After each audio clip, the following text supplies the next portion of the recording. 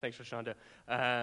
This is probably my third or fourth time to be joining you guys for worship in this capacity. So excited. Probably one of the last times for a while. Like I shared a few weeks ago, Jordan, my wife, and I are fixing to move down to the Austin area to work with the church plant down in the heart of our new city and our new home, and we could not be more excited. If you want to talk more about that after service, I'd love to catch you outside and let you know all that God is doing. But today we're going to be in the book of Matthew real briefly. We're going to be jumping through the Gospels a little bit. You know that when I like to come, I like to test our Bible drill abilities, and so we're going to start in the book of Matthew. So as you turn there, would you just pray with me? Heavenly Father, we could not be more grateful that you have delivered us from the kingdom of darkness and brought us into the kingdom of everlasting, the kingdom of light, and the kingdom of your Son, Jesus. And this morning, as we examine and look at the life of Jesus, would you, by your Spirit, fill us not only with the knowledge, but the ability to pursue a life of faithfulness and goodness and joy in the same way that Jesus lived out those things when he walked the earth. And so, Father, would you be with us this morning? Would you give me words, not of my own, but of your Spirit to admonish us and to encourage us that we might walk more deeply and more like Jesus. We ask it all in his name this morning. Amen. For hundreds of years, the followers of Jesus have recognized the desperation within our souls for deeper and for greater things. From the fall of Adam in the garden, when he took the fruit of the tree that he was neither to enjoy or to eat from, all the way through the early days of the church into the 21st century, we have sought and searched for the things in the foremost of the deep and the great. And for followers of Jesus, we know that this has been found only in the person of Jesus. And in order for us to pursue more deeply and to conform more readily to the greatness of the image of Jesus, the church over time has often prescribed a series of practices for believers and followers of the way of Jesus. Over the course of time, these practices have become to be known as disciplines. Whether they were few, whether they were innumerable, these disciplines were instructed for hundreds and hundreds of years to direct believers like you and like me to a life that reflects more readily that of Jesus and to make more room for the deep pursuit of him. For modern believers, we have often forgotten, lost, or chosen to set aside these disciplines for what is easier, what is an easier to swallow or an easier to endure form of spirituality. And my hope this morning is that as we examine the life of Jesus, that we would revitalize these practices for ourselves. And so I invite all of you to join me in that pursuit this morning. But as we conform to the image of Jesus more readily, and as we pursue a life that's reflective of Jesus, as we work on these practices and these disciplines to walk in his way, we must first witness the life of Jesus. You see, if we are to receive life from the vine of Jesus, like he teaches in John chapter 15, then we need to have a lifestyle to back up that life. I don't know how many of you have had the chance to go to Central California or Grapevine or Fredericksburg here in Texas and go walk among the wineries or to just even see them from the road, but it's gorgeous. They spread for miles and miles and miles in every direction, but we wouldn't be able to see the beauty of those wineries if it were not for the trellis that upholds the vines that we see spread all out upon the acres of vineyard. And the same thing is true of our life. If we want the life that Jesus has to offer, we need a trellis to uphold the vine of our life. And that's what these disciplines do. They provide a lifestyle or a trellis to uphold our life as we pursue a life similar and reflective of Jesus. And so in light of this vine and trellis reality, in light of what it takes to live a life conformed to Jesus. Today we're going to do a couple of things. First, we're going to examine a few passages. Like I said, get your Bible drill hats on. We're going to be all over the Gospels this morning. We're going to examine the life of Jesus and see what life he chose to lead to deepen his relationship with his Father. And then we're going to work through how we, as modern 21st century believers, can do the things that Jesus did. And so to begin this morning, we're going to be in Matthew chapter 4. Matthew chapter 4. In the first couple of chapters of Matthew, those that precede where we're going to land today, we've seen Jesus begin his earthly ministry. We've seen him approach his cousin John the Baptizer, and request to be baptized in the Jordan River. And it's at that scene where we see the Father speak over his Son and the Spirit descend like a dove upon Jesus to affirm who he is and the role that he is going to have. And immediately after that, in the opening verses of chapter 4, we read this. And then Jesus was led up by the Spirit to go into the wilderness to be tempted by the devil. And after fasting for 40 days and 40 nights, he was hungry. The discipline, the practice that we're going to chat about this morning is one referred to often by theologians is solitude. The practice of solitude. Jesus, believe it or not, was the master of this particular practice. But for Jesus, it didn't begin with a desire to practice it. And I would imagine that that's true for all of us as well. It doesn't begin as this desire to practice discipline, to discipline our spirits to pursue the Father more, but rather as a Spirit-led journey. Look again at our verses. And then Jesus was what? He was led up by the Spirit into the wilderness to be tempted by the devil. Immediately after his confirmation of sonship, the Father speaking over him, the Spirit descending upon him, Jesus is taken into the wilderness, or some of your translations might say the desert, to be tempted by the devil. The Spirit of God, the Spirit that indwells us today, chose to take Jesus into a barren, empty place without any food for 40 days and 40 nights to prepare him for his temptation from the devil. I don't know about you, but to me, that doesn't really make a lot of sense. I wouldn't assume that the Spirit would lead Jesus into a barren, desolate, empty place, leaving him basically starving for 40 days, only to conclude that starvation, or near starvation, with a toe-to-toe battle with Satan himself. But when we look backwards a little bit, we can truly consider the implications and that it actually was very purposeful of the Spirit. What the Spirit's done is he's not taken Jesus to a place to waste away for 40 days, to become incredibly hungry, to have the skin just sticking to his bones. But rather, he's taken Jesus to a place where his only fulfillment and his only satisfaction can be found in the Father himself. Not nourished by food, but nourished by relationship with the Father, alone in the wilderness, together with the Father. And I can't imagine for Jesus or for any of us a better way to prepare for confrontation with the devil and with temptation than to devote 40 days and 40 nights straight to our Heavenly Father. To being guided by his Spirit, to reveling in his beauty while in nature, reveling in his grace and his majesty.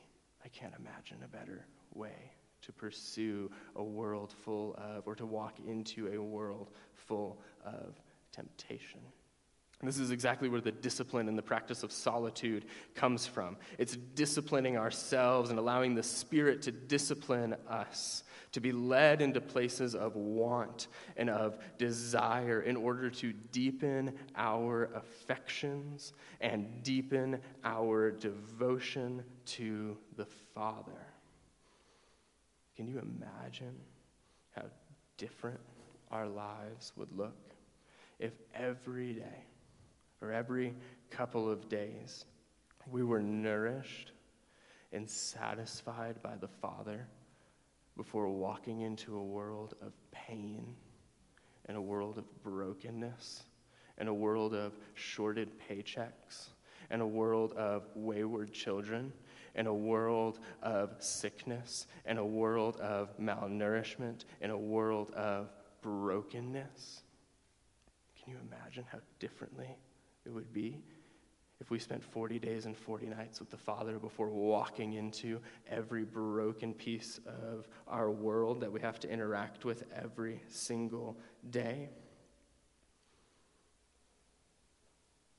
For Jesus, he had the opportunity to. He was led by the Spirit. And my hope today is that we too would learn to be led by the Spirit into times and spaces of solitude. But like I said earlier, Jesus was the pro at solitude. All of us, starting today, are the greenhorns, the amateurs, the novices, the new guy, all right? And so what I'd like to do is to look and continue to examine the life of Jesus, because this time in the desert was not the only time he sought solitude. Solitude for Jesus didn't look like 40 days and 40 nights in the desert every couple of months, but rather it was a regular occurrence for Jesus. And so I want to take a look at another passage, if you would. Turn to Luke chapter 6, and we'll see how Jesus demonstrates the practice and the discipline of solitude so that we too can begin this practice ourselves. Luke chapter 6, starting in verse 12, it says, "In these days he went out," this is Jesus, "on the mountain to pray, and all night he continued in prayer to God. And when day came, he called his disciples and chose from them 12, whom he named apostles." Now, in those days is that time during Jesus' ministry on earth and the genesis of his ministry when he's just begun to teach in the synagogues, when he was correcting the wayward teaching of the Pharisees, when he was instructing the people on Sabbath or on Shabbat, and when he was healing the broken and the sick and the destitute.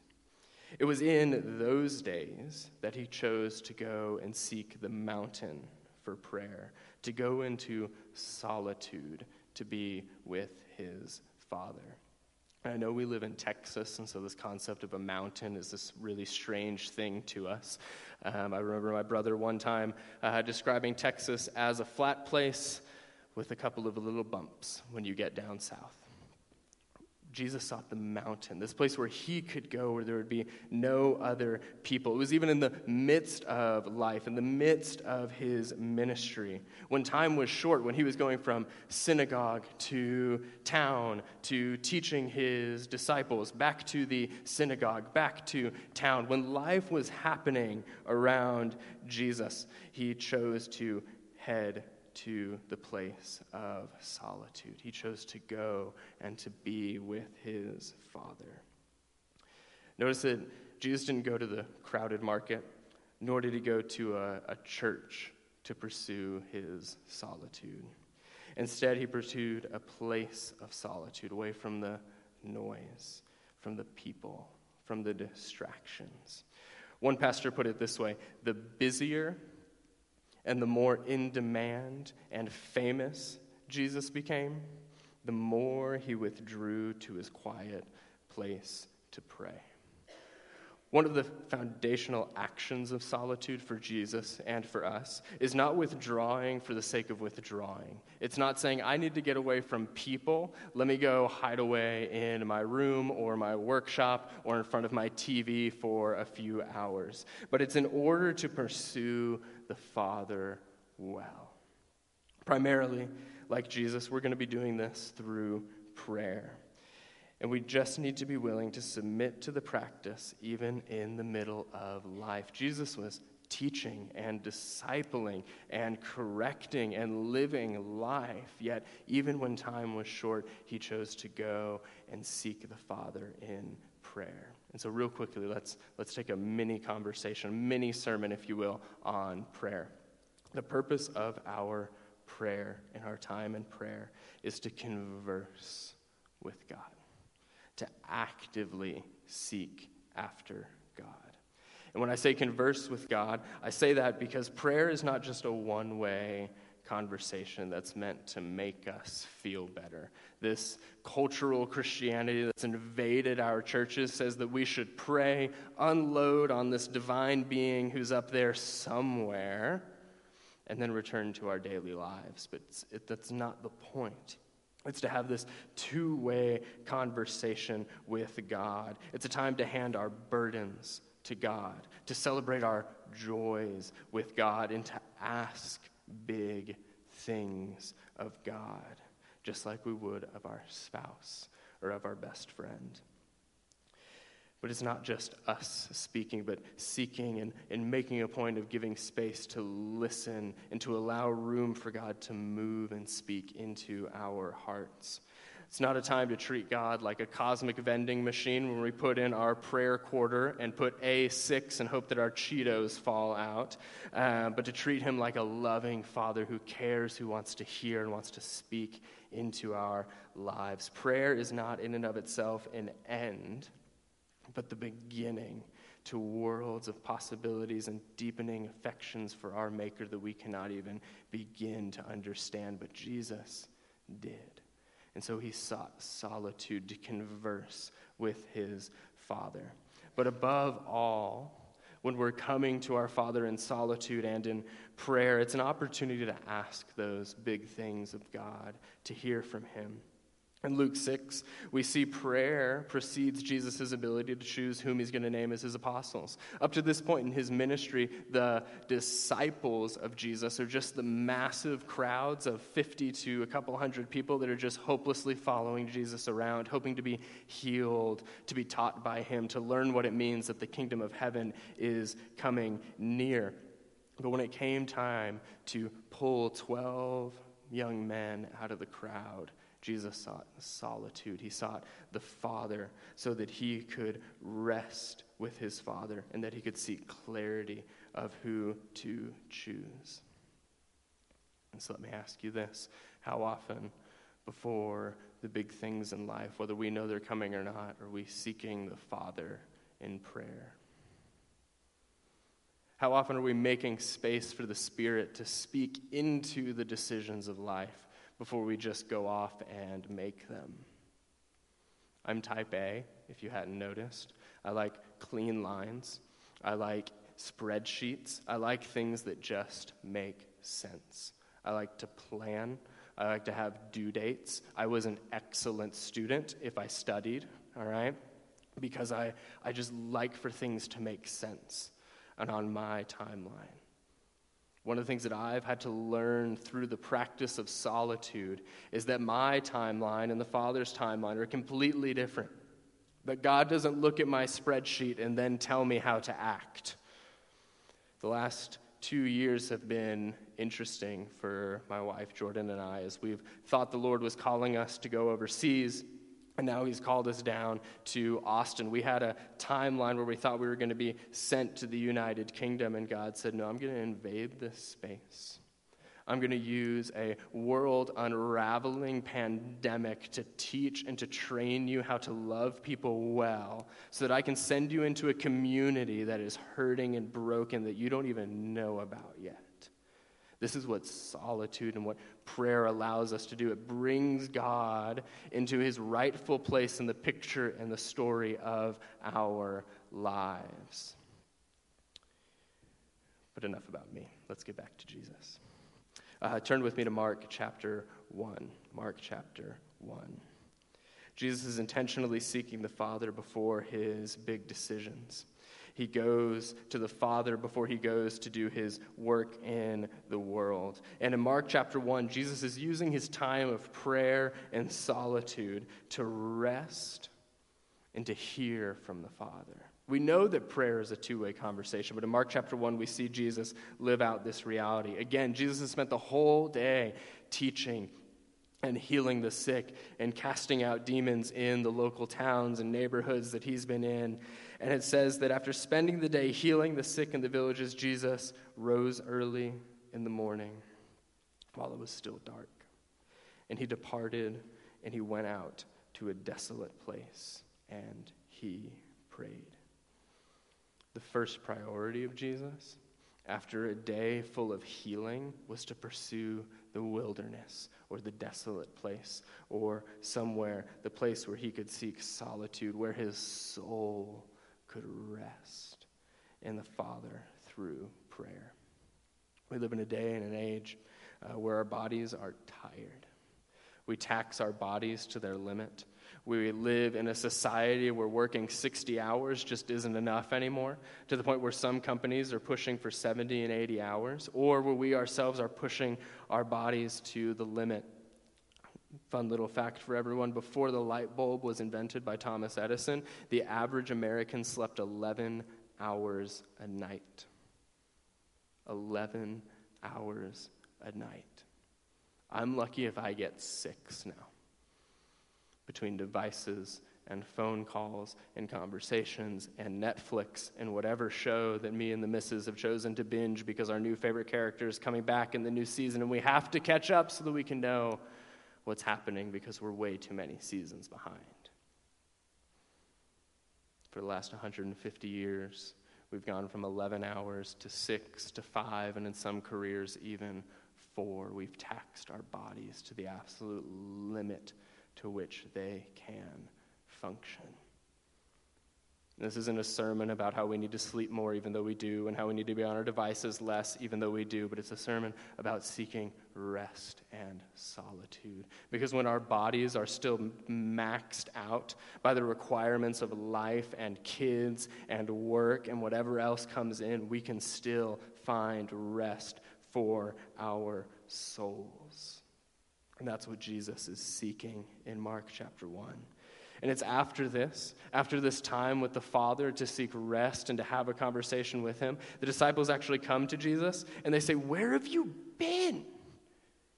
We've been looking everywhere for you. You just disappeared. We were all asleep. We were trying to get our 11 hours and we woke up and you were gone, Jesus.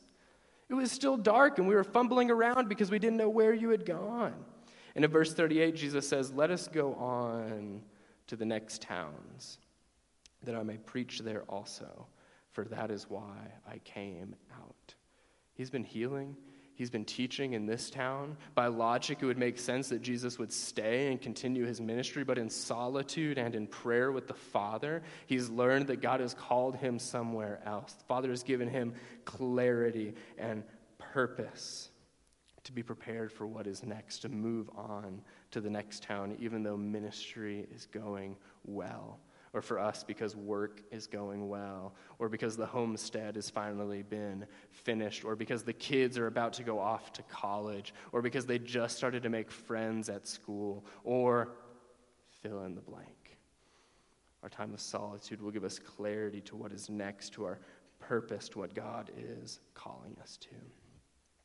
But these 3 examples of the desert and the mountain and the dark of the night time of solitude are not the only ones that we see evident in the scriptures. In Luke's account, to go back to the book of Luke, of the life of Jesus, we can count at least 9 instances of Jesus retreating to a desolate or a wilderness or a solitude space.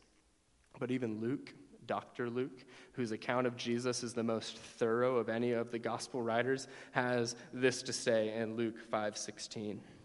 "But he would withdraw to desolate places and pray." Or as the Christian Standard Version reads, he would often withdraw to desert places and pray.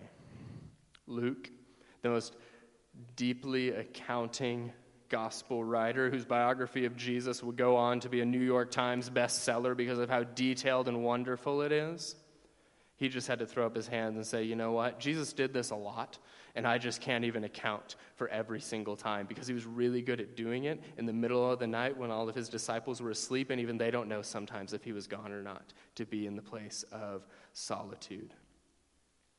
For Jesus, thanks to Luke, we know that for Jesus, solitude was not a one-time, quick prayer meeting with God.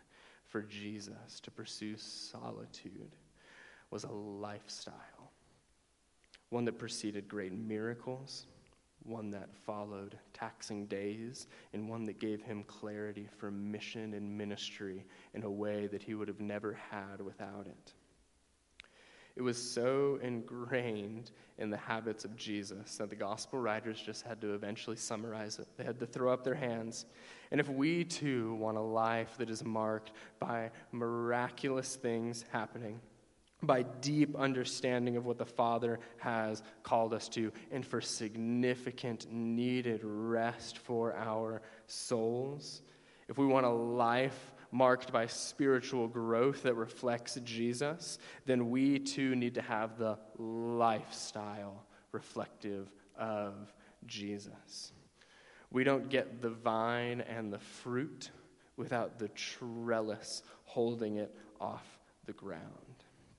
And so for us, for modern 21st century followers and disciples of Jesus, solitude looks a little bit different than it did for Jesus, but not drastically. And so what I want to do for the rest of our time together this morning is begin to talk, what can our practice of the discipline of solitude begin to look like? And in the same way that Jesus was led into the wilderness to pursue a place of solitude, we too have to identify a place where the Spirit can lead us on a regular basis to go and seek this in our lives. The Greek word for the desolate place or for wilderness is the word eremos. Say that with me. Eremos. One more time. Thank you. And it means a lot of different things. It can mean desert. It can mean a desolate place. It can mean solitary place. Or one of my favorites, it can mean a quiet place. I spent the last 4 years of my life on a college campus just outside of Dallas. The last year, I lived with 7 20-year-olds, and then I moved to 30 acres in a tiny house with the love of my life. I understand what a quiet place is, and to seek that regularly is important for our souls. And so you see, the idea of solitude is twofold with that word eremos. All right, it is both lonely and it is silent. It is lonely and it is silent.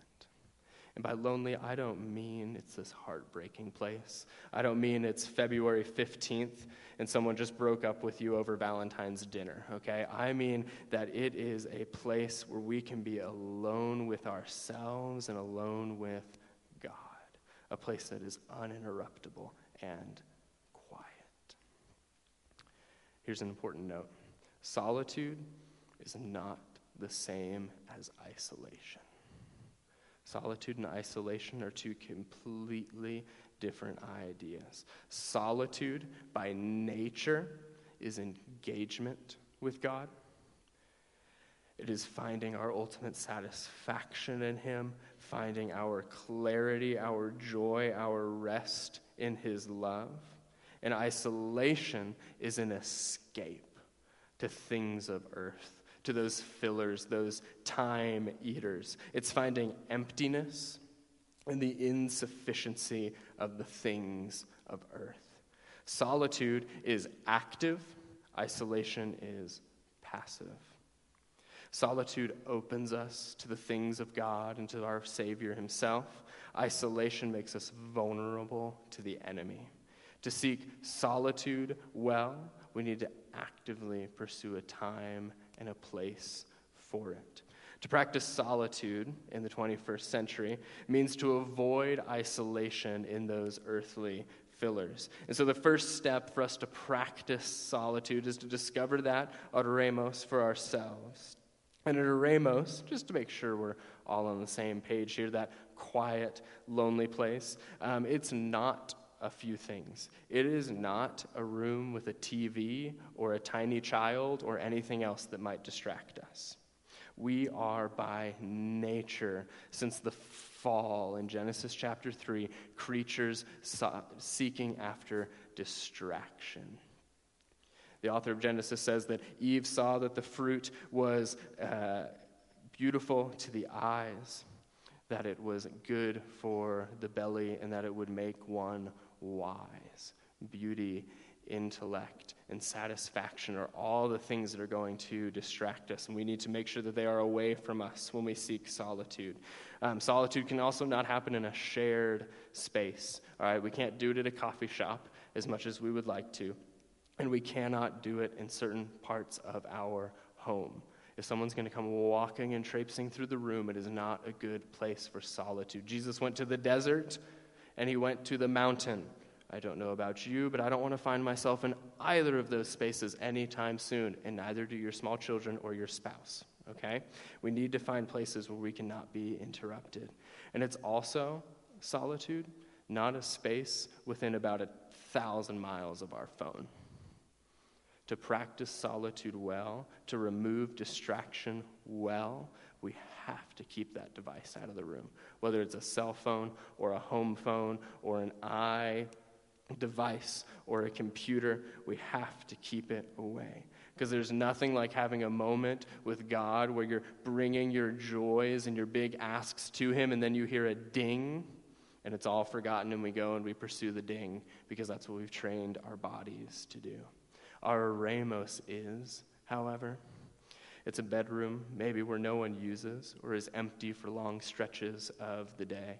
It's a place where we can find time to be free from distraction or interruption. Or maybe it's a place outdoors. Maybe you do enjoy deserts or mountains and you know where one is and you can go there regularly. Props to you, okay? But it's a place where we can safely and regularly get to. Jesus himself chose outdoors to engage with God. I think part of that is because he lived in the first century and AC wasn't a thing yet, and so he chose to be outside where there was a breeze rather than stuck in a building. But I also think it's because Jesus recognized that the beauty of creation helped him become closer to his Father. And maybe to find that space in our homes, maybe it's just a closet. One that we can empty out every once in a while. When I lived at DBU that last year with those 7 guys, we saw the need in all of our lives to pursue the practice of solitude. I lived with this one guy, his name was Pierce. He was a sophomore in college. He was this tall, lanky guy. He was a sports management major who had no idea what he wanted to do with his life, and all he wanted was clarity. And so he decided to pursue a life of solitude. And there would be a lot of times when we couldn't find Pierce in our house. It was a 2-story, 4-bedroom house that all of us shared on DBU's campus. And we couldn't find Pierce often. Pierce was hard to displace, but we wound up doing it. And come to find out, Pierce was so invested in his practice of solitude that he would tuck his phone away under the bed in his room, and then he would go to the other end of the house to hide in a utility closet with our vacuum because he knew none of us knew how to use a vacuum, so we weren't going to come looking for it. And he, for 30, 40, an hour, 2 hours, would just pursue the Lord greatly.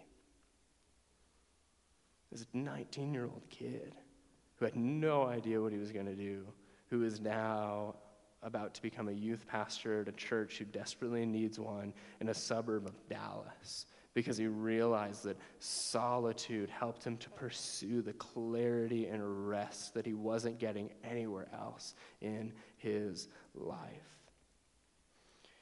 And because he was able to find that place and develop the habit and the practice, he's now pursuing what God has for him. And all of us can be a Pierce if we start with this one step of identifying that place where we're not going to be found. Matthew chapter 6 is Jesus' treatise on prayer. It's where he gives us his example prayer, our Father who art in heaven. We all know the rest of it.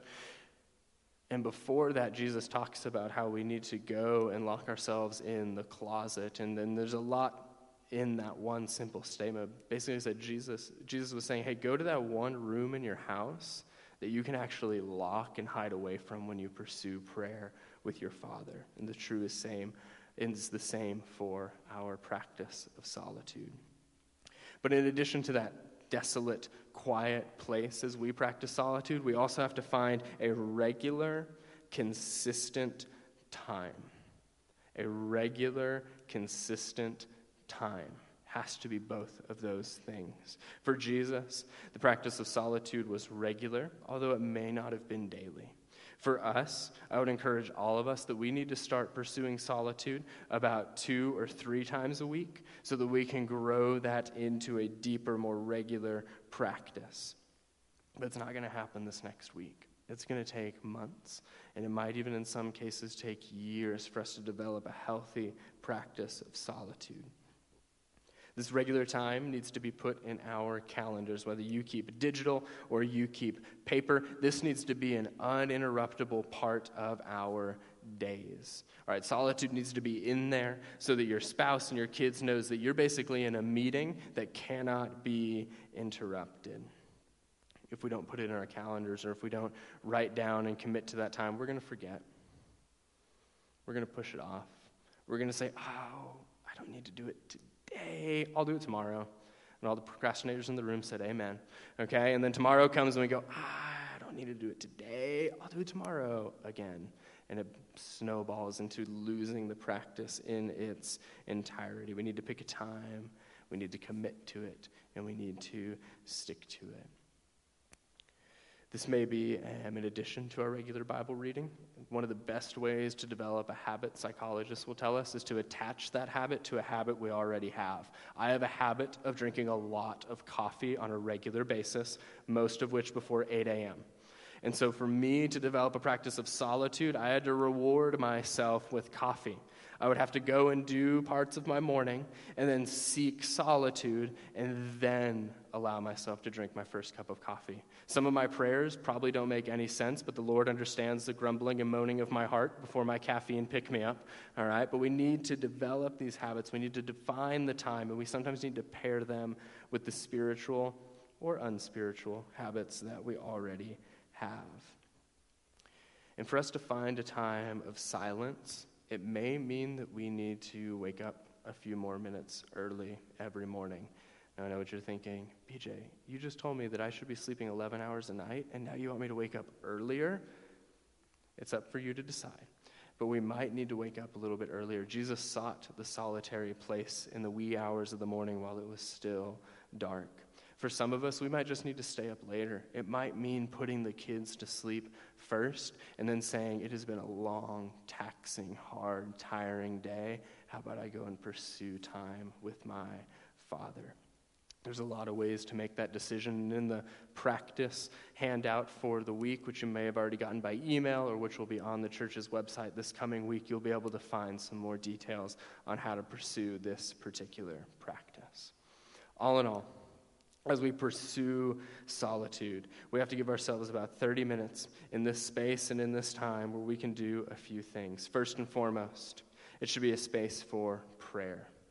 As we seek solitude, we should seek prayer and conversation with our Father. We should be praying through our emotions. We need to pray in regards to our anxiety and our frustration and our joy and our disappointment. And when I began to do that, to bring my anxiety to the Lord, my anger to the Lord in my own practice of solitude, it was only then that I began to realize and to learn and to gain clarity on where those emotions began, on how to fight back against my tendency toward anger, to rely more heartily on the Lord instead of the ways that I could do things to relieve my anxiety. It was only then that I could rest in the grace and the kindness of my Savior.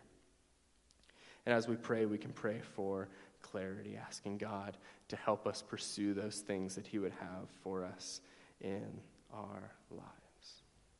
And besides prayer, and after this we'll be done, besides prayer, we need to fill our space of solitude often with silence. With silence.